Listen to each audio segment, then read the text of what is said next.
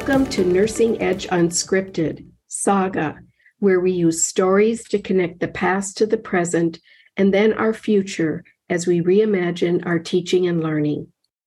As we celebrate the NLN Year of the Nurse Educator, we pay tribute to extraordinary nurses who've made significant contributions to nursing education.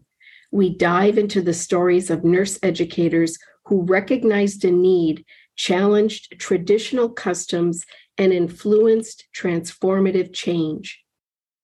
Welcome to part 2 of our discussion concerning Dr. Luther Christman, one of the most significant nurse reformers of the 20th century.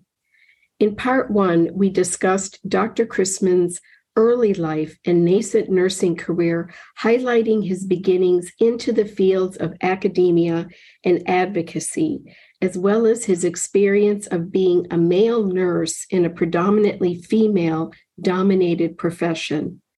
Let's continue to explore Dr. Christman's life in academia, where he challenged many long-held beliefs in order to propel and advance the nursing profession forward. Throughout his nursing career, Dr. Christman was a tireless champion for nursing reform within the areas of academia and clinical practice. He believed that these reforms not only benefited nurses, but also the patients they served. While he advocated for many causes during his nursing career, there were 2 issues that truly captured Dr. Christman's attention and where he subsequently focused much of his efforts. These were increasing the diversity of nurses by attracting more men and minorities into the profession, and raising the standards for nursing education. As a male nurse, Dr. Christman was in the minority of his chosen profession, an experience that actually provided a unique perspective on how the lack of diversity amongst nurses impacted society.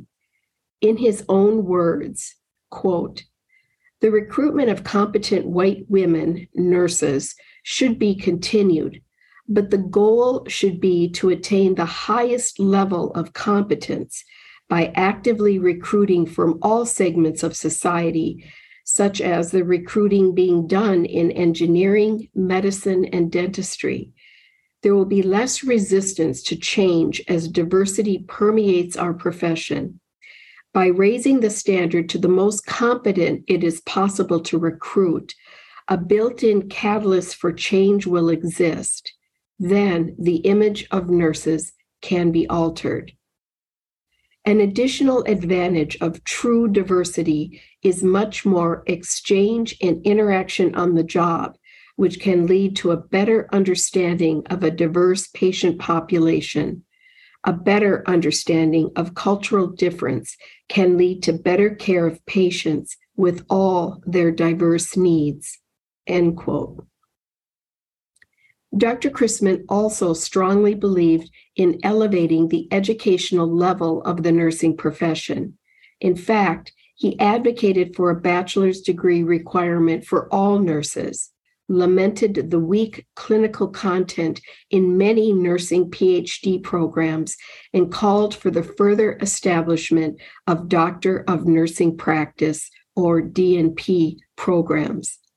He also promoted the idea that nurse leaders should maintain clinical practice. His unification model, which he developed while serving as the dean of the Rush University College of Nursing, promotes the idea that nursing faculty or nursing leaders should possess joint responsibilities in both academia and clinical practice. As Dr. Christman wrote in 1998, quote, "What is more astonishing and deplorable is that the vast majority of nurses within university education have either no or limited contact in the health services with patients. Many nurses with graduate preparation work in academic settings or management.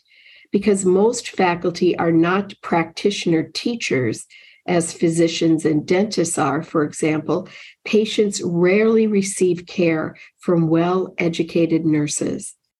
The management structure of watchers of watchers of watchers, absorbs many master's-prepared nurses, end quote.